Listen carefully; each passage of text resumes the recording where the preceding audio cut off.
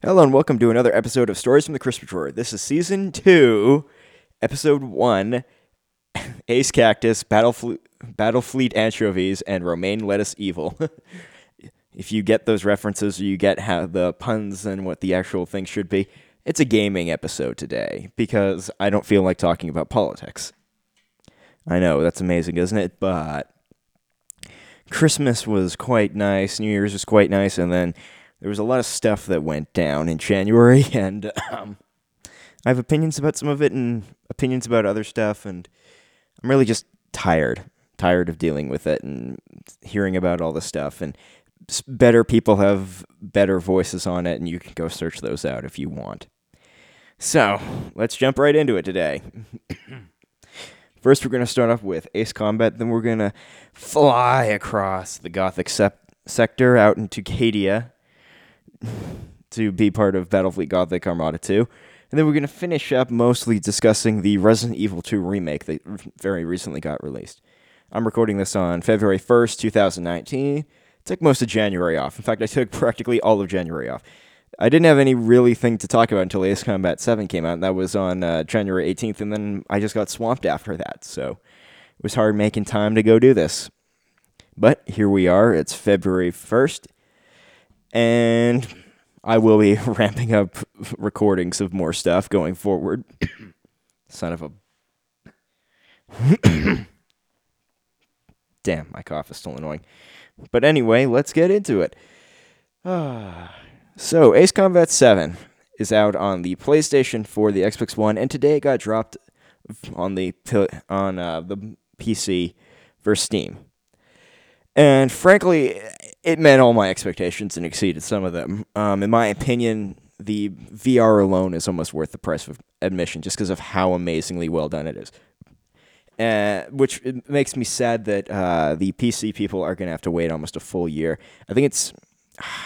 I don't know if it's January 18th, 2020, or if it's February 1st, 2020, when the VR becomes available for PC, and maybe if Xbox gets a VR unit, maybe they'll have it by then. But it is extremely well done, and I can't wait till the people on PC are able to experience it. Some guys are probably going to make cracks that allow you to play the regular game as if you were in VR. Maybe that would be really, really, really cool. But the game's been great. It said the VR is only on PlayStation 4 right now. I wish more people could experience it. It was definitely worth the wait, in my opinion, since the last Ace Combat game, which was Ace Combat Assault Horizon I played, which wasn't that many years ago, really. That was the mid-2010s, early 2010s, so it wasn't too long ago.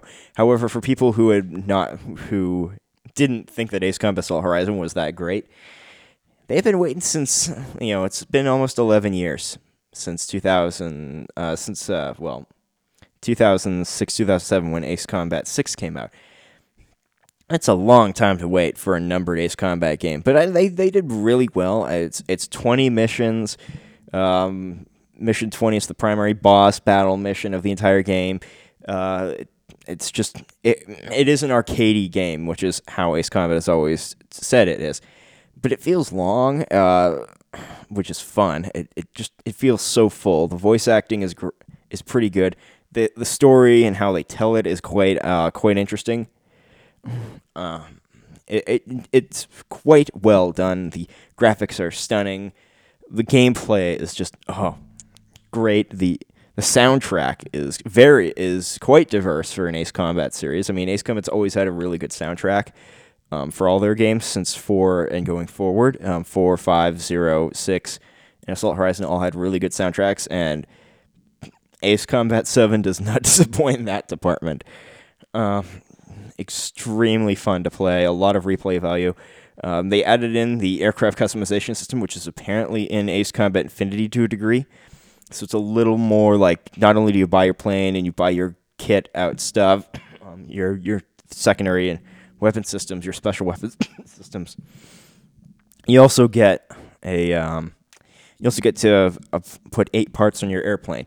Now, those parts also take up slots, be they in body, weapons, or electronic systems that defend and help protect you. And it's quite amazing how they've added that in. So you pick like what you think is best for that mission. Maybe you're on a mission that's going to be flying in tight spaces, so you might want to have the part that means that you don't take as much damage when you hit the ground. Maybe you're playing flying mostly in the sky against enemy fighters. Maybe you want an ECM or stealth adaptivity piece that allows you to stay more hidden. They really, really thought ahead, and credit to the team who worked so hard on that game. And I did buy the special edition that was available in North America, the Aces of War, and the book that comes with it. While there is a few typos in it, it's so well done and so large. It's like it's quite a large. It tells the story of Ace Combat 0, 4, 5, and 7. And 6, can't forget 6, can't forget the Anya conflict. It's so well done. It just gives a bit of behind the scenes, a bit of science about the idea of the space elevator in number 7. I mean, I can't fault it. Is it worth how much they're asking for?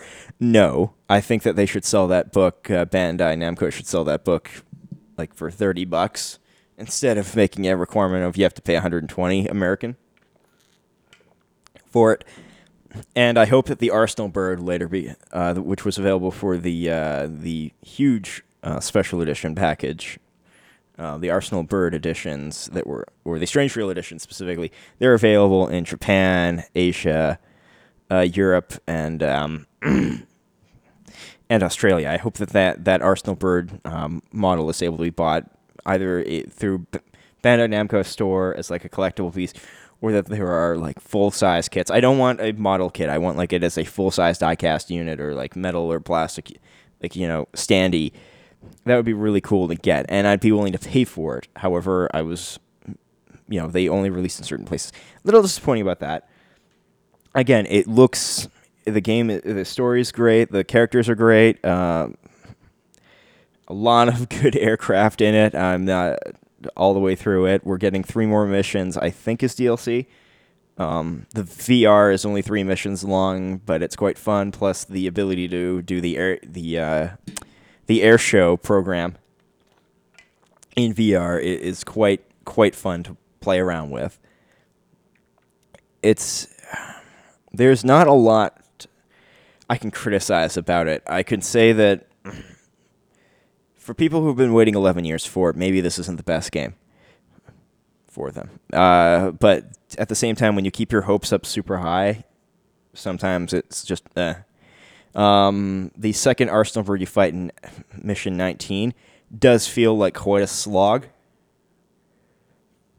But considering it's the penultimate mission, this is like the ultimate weapon in the game's universe at that point that you know of.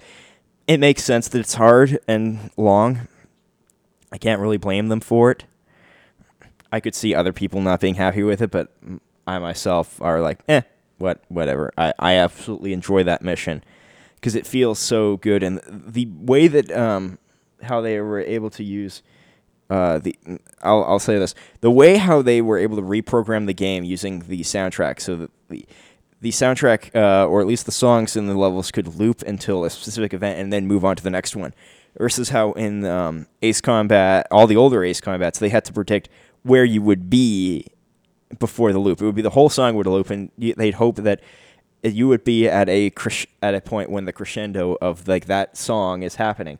Now they can control it, which makes it even more immersive. That the soundtrack is signaling to you something has changed in the mission and in the level. Now you can actually move on or do something, and that's something that definitely other games have done, but they've done it by having you change the song. Now, for them, it's like, no, we've added a part in the song that continues on, and then it fully loops after that. But we've made it loop the first part, then this happens, and then this thing happens, and then it keeps going. And that's quite brilliant programming, and that really, really is immersive and sucks you into the game. And you're like, what?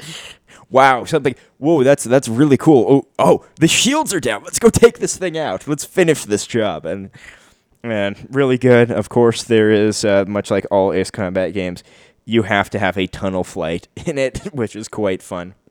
Probably one of the most epic tunnel flights in the Ace Combat series, because You not only fly into a tunnel to the space elevator, then you have to fly vertically up through the space elevator. But oh man, I was really happy with it. Really worth the wait. And I'm happy that they almost they knew going in that when they decided to give that delay in 2017, when they said we're delaying it, it was because they want to make it better. And I can see parts where they definitely worked on. If they hadn't have done that, maybe this game wouldn't have been the way it was. And I do like the other twist of how later on in the game, your IFF system screws up. So now instead of just you start the mission, you know who the good guys and bad guys are. Now you have to fly over and identify the good and the bad. And that's actually quite a unique perspective because that, and probably in real combat life today, if let's say there was a major war, real fighter jets would have to determine that. They would have to have either communications with the ground and they'd have to have their AWACS and their bases and stuff like that, communicating with them to know, okay, this is our forces, that's their forces. I know that IFF is becoming more and more of advanced technology, but it's amazing how in this game they actually make fun of how there are still flaws with the idea of IFF and how, hey, if this super way of doing it fails, then we have to find a new way to do it. It's that's quite a twist in the game. Okay, I shouldn't use twist, but it's quite a dynamic change of okay, everybody on that, I know where my allies are, everybody beyond that is my bad guys. I was I don't know who's who. I could bomb all of them, but I'll lose points if I hit my own guy, so I better frickin' wait. And it's quite, in one level it becomes quite tense because it's a city at war with itself, and you don't know who are Osean units, who are Erusian units that are now sided with you, and who are Erusian hardliners. You don't know until you fly over, and all of them will shoot at you until their IFF is updated and your IFF is updated so that they're good guys or bad guys. And that's quite a fun thing. I won't go too much more into it, but a lot of cool planes. Of course, you can fly the F-22, you can fly the F-35, you can fly. Thankfully, they put the YF-23 in it, the Black Widow. Love that plane. Quite a lot of good Russian MiGs. You've got the MiG-29, the MiG-31. Then you've got a lot of the Sukhoi Su-27 family in there, which is quite fun, as well as the Su-57. I don't know what they ever really named that. I just know it was called the T-50 PAC FA in North America for a while. I don't know if that's still the NATO designation for it, or if it's changed. And then you've got the Eurofighter Typhoon, you've got the Dassault Rafale, you've got the Saab Vegan, which is in it.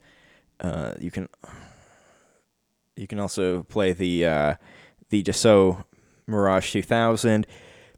And then you've got the stereotypical U.S. aircraft. You've got the A-10, the F-16, the F-18. The F-15, which you have three versions of. You've got the F-15C, air superiority fighter. You've got the F-15J, Japanese version of the air superiority fighter, the F-15 Eagle. And then you've got the F-15 Strike Eagle E variant, as well as having, And then you've got the Japanese F-2A, which is their Viper Zero, their more ground attack version of the F-16, as well as the MiG-21 and the F-104 Starfighter. And for those who bought the special editions, the deluxe editions, the collector's editions, they would have gotten as well the character Avril Mead's her F-104, which you can only fly during free mission because it's just a nice silver fighter. And then the old retired F4 Phantom, which is just it's fun to see the F4 Phantom playable again in multiple paint schemes. So it's quite a full game. It does I can't complain over it. they made the checkpoint system a little bit better. So for those who are doing no damage runs, you can definitely do it and take advantage of that. And as well as when you hit the checkpoint system, you get a reload of your ammunition if you decide to reload the checkpoint there. So that's about all I can really talk about on Ace Combat 7. I'll check back in later when we have more information on it, like when because there's 3 DLC planes and DLC missions, I think. I don't know if those are going to be super planes or just added planes or whatever. It'd be really cool if we get, like, the ADF 01 Falcon in there and maybe even a few other super planes. So I'd like the CF-44 Nosferatu from Ace Combat 6 because that was a really fun plane. But who knows what they'll add in. We'll have to wait and see. And maybe there's some more hidden planes that we just haven't figured out yet because I only know the first secret plane that I've unlocked. I don't have enough money to buy it yet. I'm grinding for it. And the grind isn't that bad because there's a lot of good levels you can get 100,000 plus points on normal mode. Almost 200,000 points in normal mode in one go. And one of those missions, which is based in the northern seas of Usia, is just a ridiculously fun mission. So it's like, I don't care. Playing that mission many times is just such a fun mission to play. Okay, let's move on to Battlefleet Gothic Armada 2, which came out 6 days after Ace Combat 7.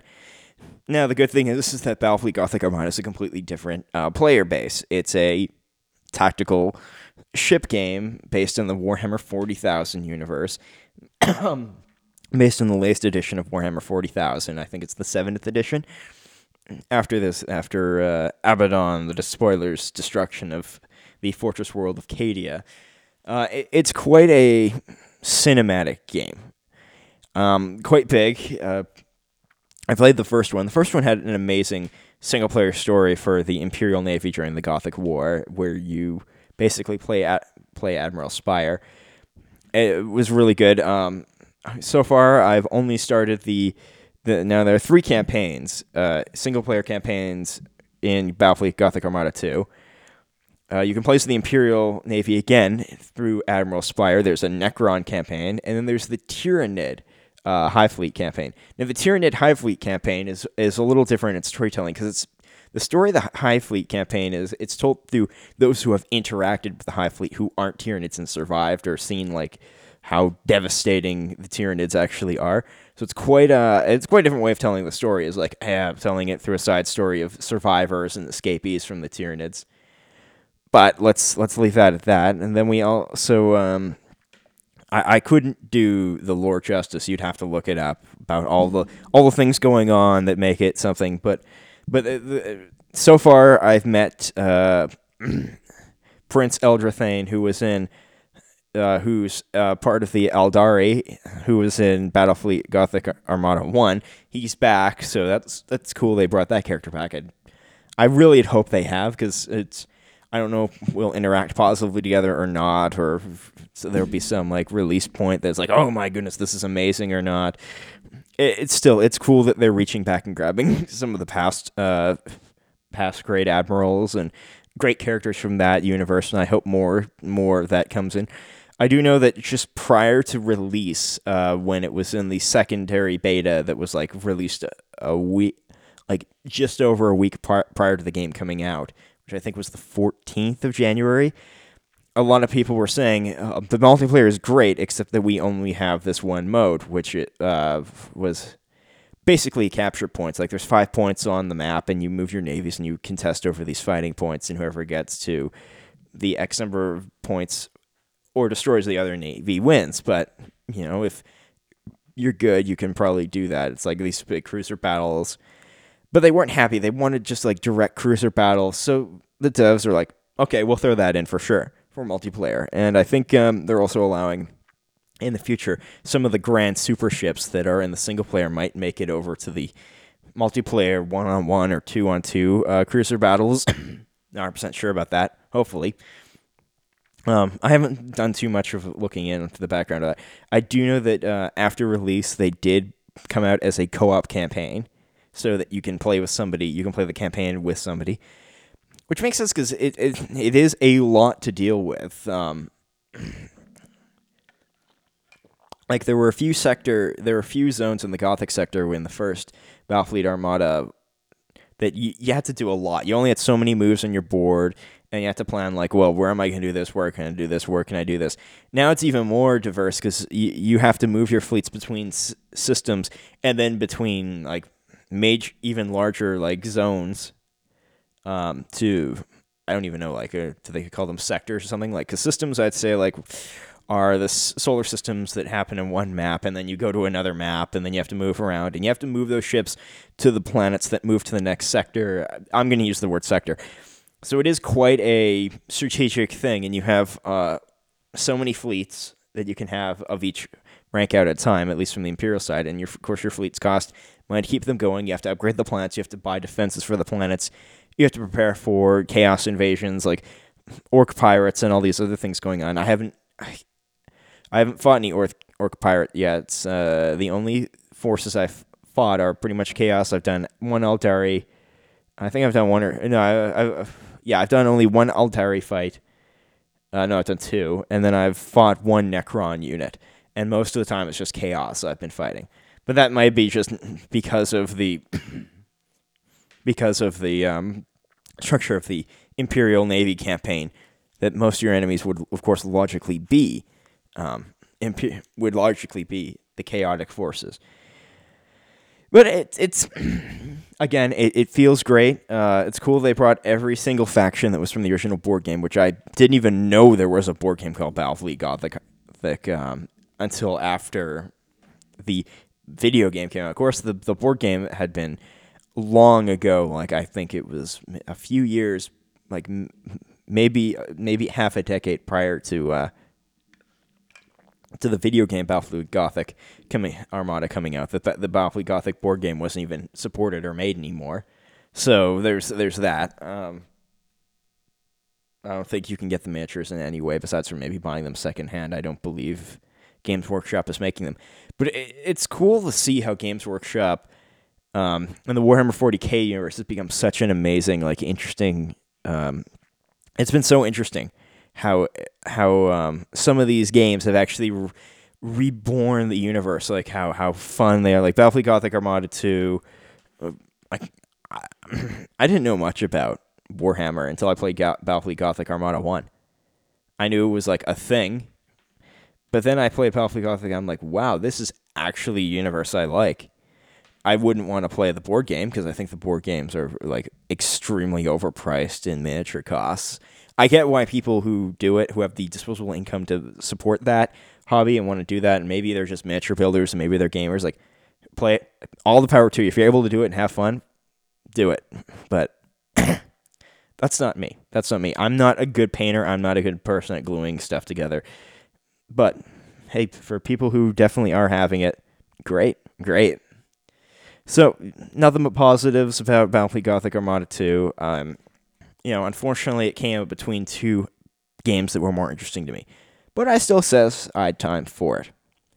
And now on to the final major game release of January that really had my attention. There's probably more. I mean, I think, the new Super Mario Bros. Deluxe Wii U edition got transferred over to the Switch, which has even more stuff on it, which is cool. I'm considering looking into that, but we'll see if I buy it. But, Nintendo games are Nintendo games. Some are worth reviewing, some are just insanely fun and don't need, like, hey, if you play the old one, the new one's just as good, probably, or the new release of it. And Nintendo's still going strong. I think they said the Switch officially was the largest selling console in 2018. Don't dismiss that. I completely believe that. Okay, what else? Oh yeah, let's go to Resident Evil 2's remake. Remake 2. And this was something that I had heard about years ago. So I knew that they were working on Resident Evil 2's remake prior to Resident Evil 7 coming out, because they had asked one of the brand director, who is a fan of all the old Resident Evils, was at Capcom, and he basically sent out like a thing like, what Resident Evil do you want us to make or remake? Like, we're going to make new games. And he said, like, I think this was after 6 had come out. And 6 had been okay, but hadn't done amazing. but we knew 7 was on the. We hadn't seen anything about 7 yet. So we knew that 6 was on the way. We knew that 6 was done. Didn't do that amazing, but it still was a fun game. But Capcom had way too high in the sky numbers they wanted out of it. Like, it's a survival horror game, more survival action, like horror action game now. But they had these really high numbers. Like, they wanted to move 6 million units, and there's no way a Resident Evil game moves 6 million units that quickly. And I don't think Resident Evil 6 ever made 6 million units in sales. I don't know. I think maybe they made 1 million, maybe they made 2. It's sort of the same thing where Dead Space suffered that, like, EA kept watering down Dead Space and making it like, it has to appeal to the masses.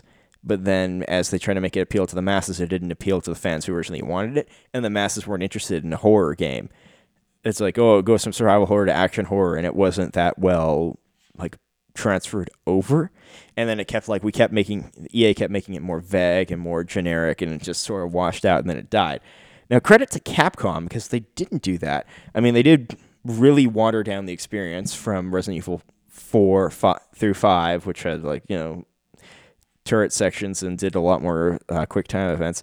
And then they brought it into Resident Evil 6, which had way more quick time events and a lot of here's things that you do. Here's a driving section. It's like, well, okay. It was good, but it wasn't the greatest you could see. And then normally you'd say, that's it for a franchise. They didn't meet sales expectations. No, what they turned around and they said, they're gonna make Resident Evil 7, which they did, which I still have not played all the way through. I've still only got 12 minutes of it on. And they decided, we're gonna remake Resident Evil 2. And we're gonna remake it in an amazing way. And they have. And I'm happy about that. Because Resident Evil 2 was a fun game. Now, I have a ported version of it on my GameCube. That's the only version I've ever played. And that's an 11-year-old game. Resident Evil 2 came out in 1998. Which is good, because that's actually the year it's set in. Now, Resident Evil 3 also hasn't been remade. But Resident Evil 1 has been remade. Multiple times. It was first remade for the GameCube as the director's. There was a Resident Evil, then there was a Resident Evil director's cut, and there was a Resident Evil remake for the GameCube, and then there was a remake remaster for the PC, and then practically every system at that time. As well as Resident Evil 4 has been remade on almost every system post it's coming out. So it's on it was on PlayStation 4, PlayStation 3, Xbox One, and I believe the Xbox 360 even had it at some point. And PC has had 2 versions of it, the Ubisoft version, which wasn't that good, and finally somebody got around to remaster 4 for the PC. And then Resident Evil 5 was, of course, released on practically everything. Resident Evil 6 was released on everything. Resident Evil 7 was released on practically everything. And then Resident Evil 0 was also remastered for everything. The only things that haven't been remastered is the Dark Side Chronicles and the Umbrella Chronicles, which are really more catch-up games, more side story. Here's a way of telling the story from the original games. And by that, you technically do have Resident Evil 2 and Resident Evil 3 remade in parts of those, but not completely. So it's not the same feel of it. You definitely would love that feel from Resident Evil 2 and 3 remade. And with Resident Evil 2's remake, the stress is still there. It's much more survival horror. It's okay, is it worth killing all the enemies? You've got a limited item supply. You've got a limited inventory. You're not carrying around 50,000 guns. You have to manage where you're going. You have to manage your ammunition. You have to use gunpowder to make ammo. You have to... It's very well done. There is backtracking, but that was part of the 90s, late 90s video gaming. A lot of action games, you had to backtrack over a lot of spots to find everything. And the map system's a little bit better. You have to play the storyline 4 times through, 4 separate ways. So Leon A, Claire A, Leon B, and Claire B. But you only unlock the B versions of Leon and Claire by playing the other character's A version. So to get Claire B, you need to play Leon A. And then, of course, if you beat those, then you get the 4th Survivor mode. We know that there's 3 other stories coming along. I think it's Kendo's gun shop owner, and there's a soldier, and then the Raccoon City mayor's daughter. You get to experience those stories. which is cool that they're bringing those in, adding in more stuff to the universe. And then, of course, you've got the horrifying Mr. X who chases you around. He does it a little bit in Claire's story, but he does it a lot more in Leon's story, because Leon's story spends more time, at least it feels like you spend more time in the, what's it called? Well, you experience him more times in the police station as Leon than you do as Claire. And it's a frightening timer system. Angry Joe has a great way of describing it as a timer system, and I do like that. But really, it is like you can only go so many places, and you have to be out of there quickly because he's going to come and find you. Like walking quietly and opening and closing doors quietly is going to slow him down from finding you. But eventually, he's going to tune in on exactly where you are. Now, some of the safe rooms definitely count as safe rooms. Like he can't go into certain save rooms and stuff like that, which is nice because that would feel a little unfair. That being said, well, that would feel unfair because sometimes the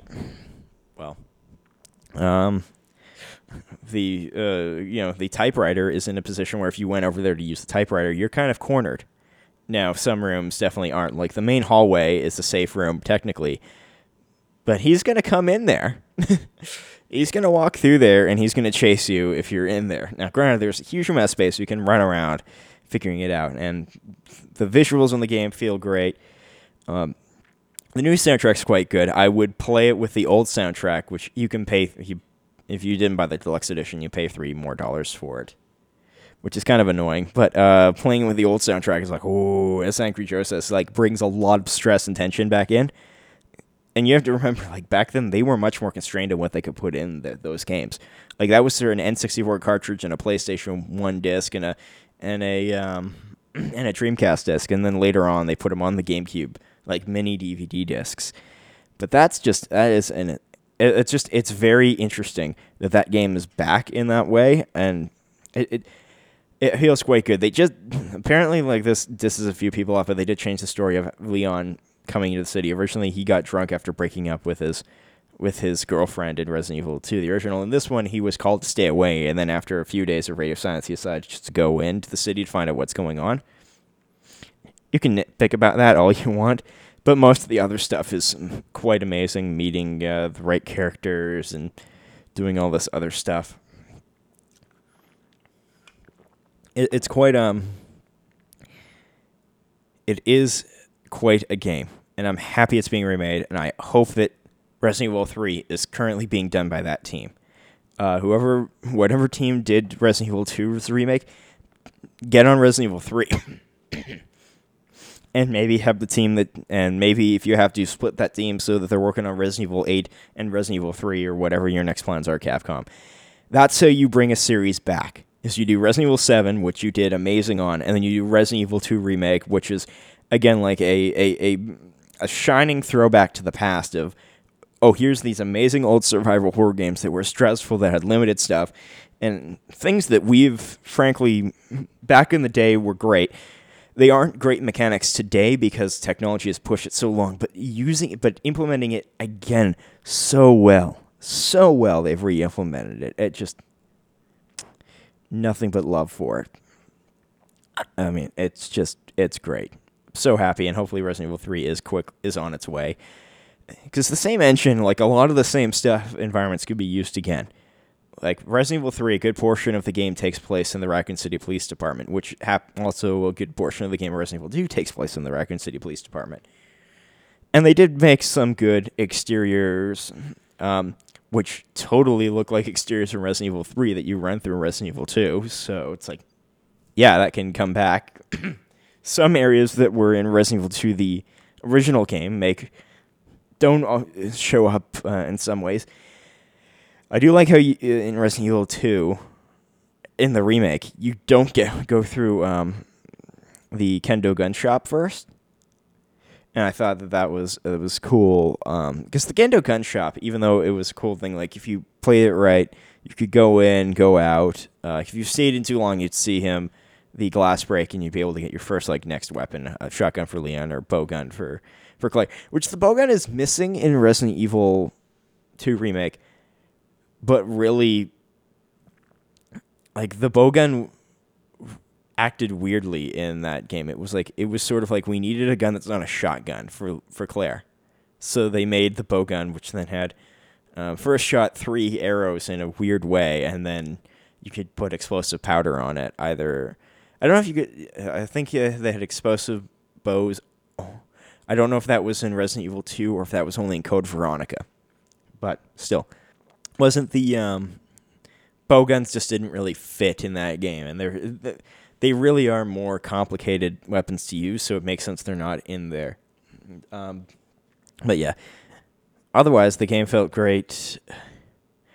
I'm on my B playthroughs, and hey, I'm loving them. And let's finish off the day with a little bit about a talk about Spider-Man for the PlayStation 4. So I have completed the story on that in the main story, and I'm working on the DLC, and that, again, nothing but love for that game. So well done. Just amazing. Voice acting, story writing, character creation, world creation. Thank you, Insomniac Games, for making that. Is it Insomniac? Yeah, it was Insomniac, but let me just make sure.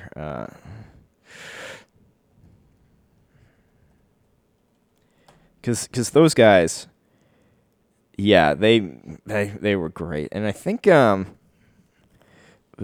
it was just amazing.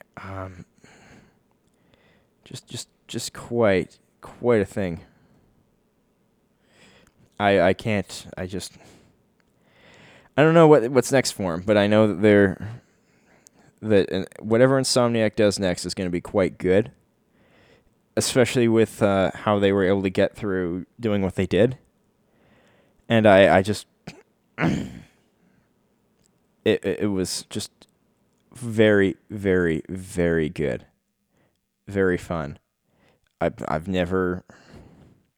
Not I've never, but I feel like an open world game with that good of a story and that good of a storyline and that good of creating a world that's not just huge and open, but feels truly alive. Like when you stop the game, stop playing, it doesn't mean the world ends. It means the world keeps going in some way.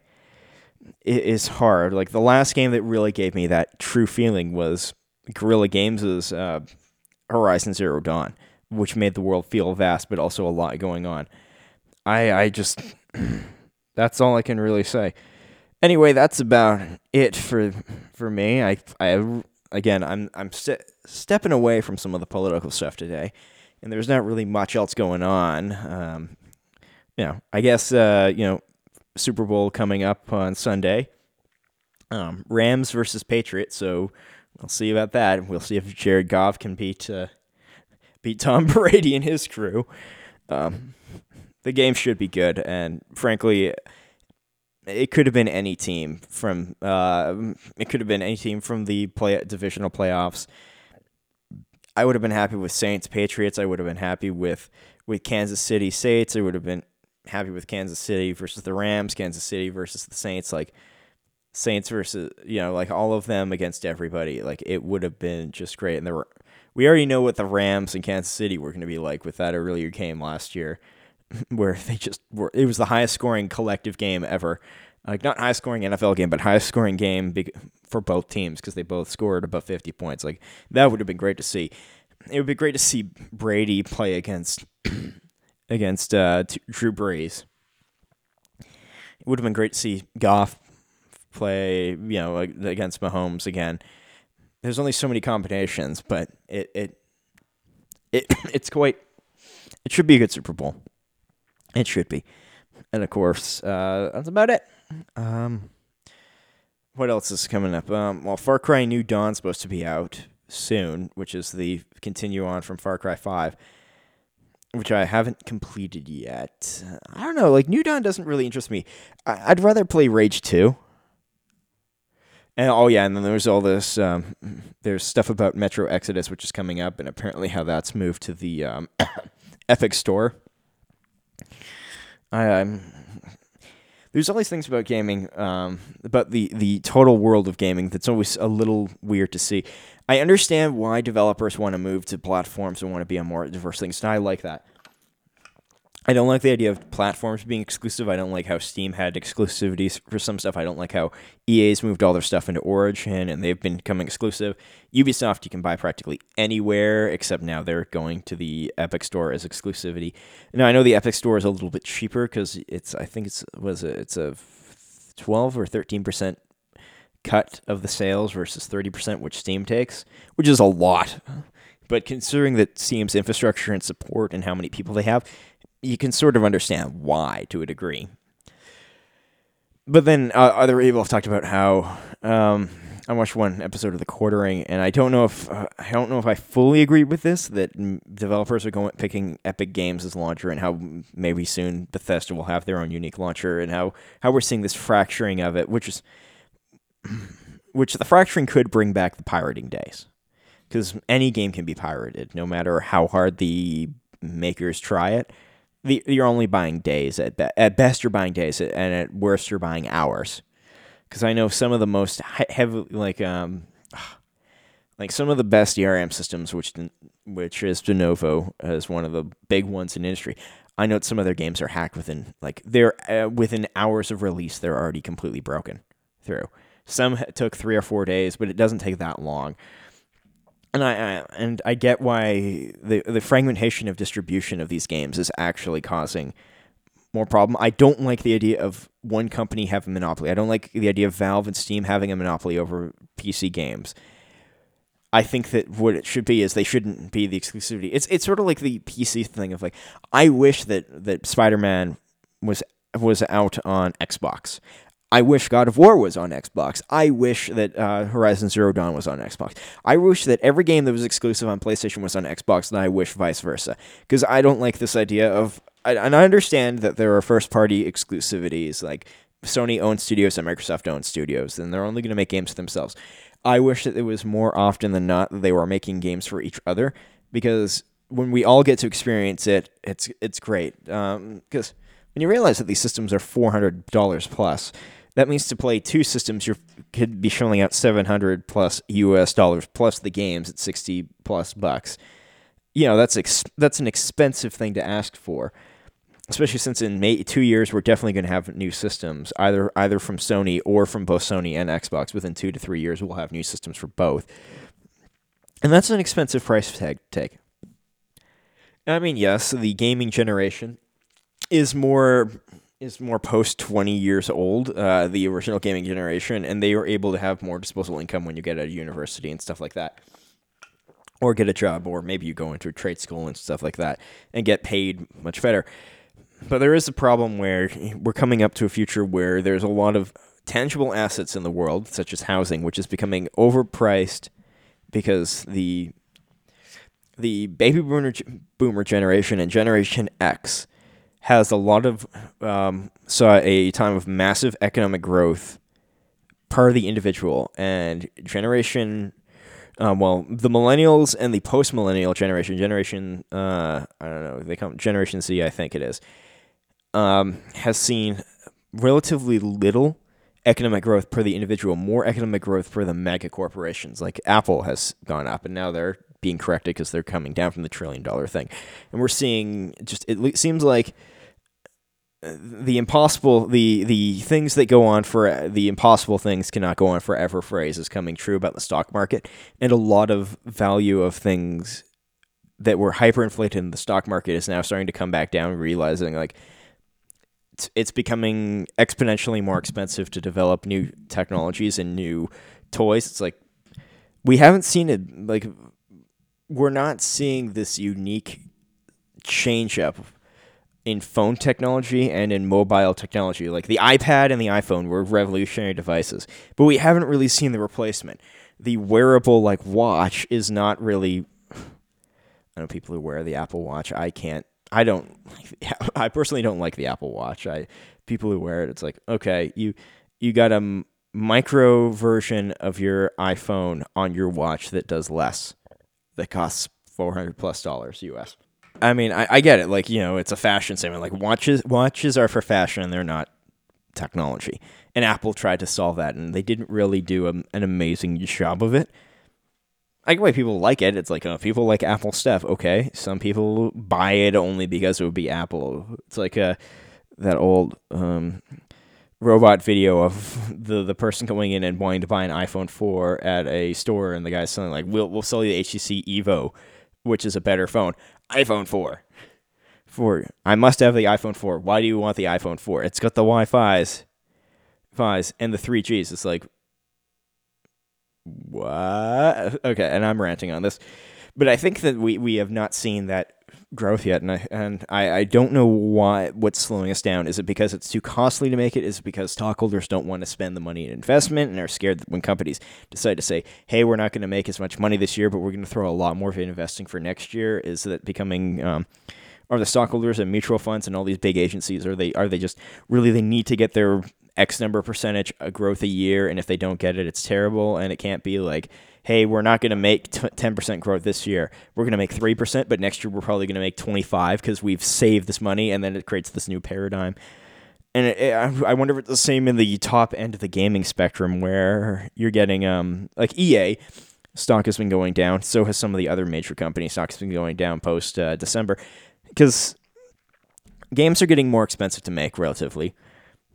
Or at least they complain about it, even though their profits are going up because of microtransactions and loot boxes and all this other stuff. So obviously your question is that, are they really becoming more expensive, or the fact that you are making less off the game sale and shipping less units, but you're making more percentage? Like the stockholders who are looking at this are maybe saying, like, this like stream of, I'm going to make 5 games a year, but they're going to have microtransactions and loot boxes. They're going to make 10 times the game value over its lifetime, is making more sense. And then you're seeing the population of gamers is pulling back from that. And it's like, no, I'm not going to buy your loot boxes. I'm not going to buy your stupid little, like, oh, here, pay $5 for 500 coins in game to make yourself a little bit better. Like, you're seeing that the people who are paying that is getting continuously smaller. I mean, they're still making tons of money, but they're getting smaller and smaller. And I wonder if that is the problem for the gaming industry, where they've been too much. They've bet too much on these small portion of their fan base and their player base that has the money to be able to pay for it. And now they're seeing the reality of that. Plus, they're seeing the government's getting involved in regulating the stuff. Now, the governments wouldn't have needed to regulate microtransactions and loot boxes and all this BS if the gaming industry had had some self-control on realizing that this is nearly exploitative. And once it gets exploitative, specifically to people under the age of 18, and actually arguably people under the age of 24, that these were manipulated in a way to guarantee that they would spend money. And I see this as a problem going forward. And I understand, like, I don't like that Belgium is getting involved in saying loot boxes are gambling, but I completely see the pathway of where that is and why that's happened. So that's all I can really say about that. I don't know. It seems like the mid-level tier gaming companies and a lot of the first-party guys who aren't doing DLC BS, and you're just going out and you're buying the full game, you're having the great experience, and then you get to buy like the expansion packs as DLC later on. Halo, Resident Evil, Battlefield Gothic. It seems like games that have like a very set system of like, you're gonna pay for the game, and there's no real, like, if you can add on to it, but you're not gonna lose experience from just avoiding this. Seems like the cool way to go, and I don't know where we're gonna go past that. Maybe it will be great. Maybe it won't be. But that's about it. Well, thank you for listening to Ace Cactus, Battlefleet Anchovies, and Romaine Lettuce Evil. Hope to hear you again soon. We should be recording next week. Bye.